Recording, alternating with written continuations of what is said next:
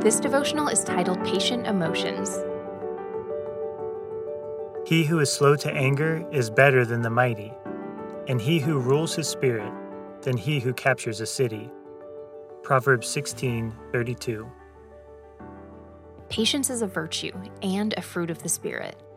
To be patient is to exercise the art of waiting, to rest for a moment and consider all one's faculties before taking an action. Our emotions are reactive by design. They alert us to the importance of the occasion. They let us know something of value has been ignited.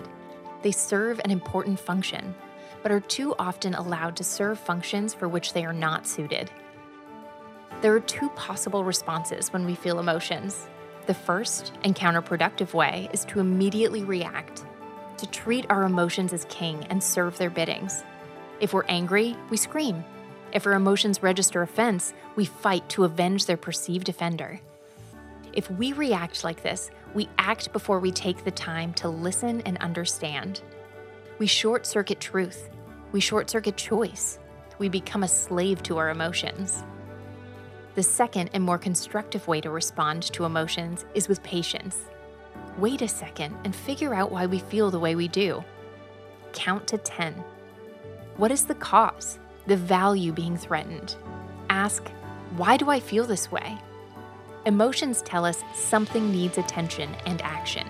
We should always listen. But while emotions are helpful in telling us action is needed, they are not constructive in making good decisions about how best to act. Ponder today. You cannot control your emotions, but you can keep them from controlling you.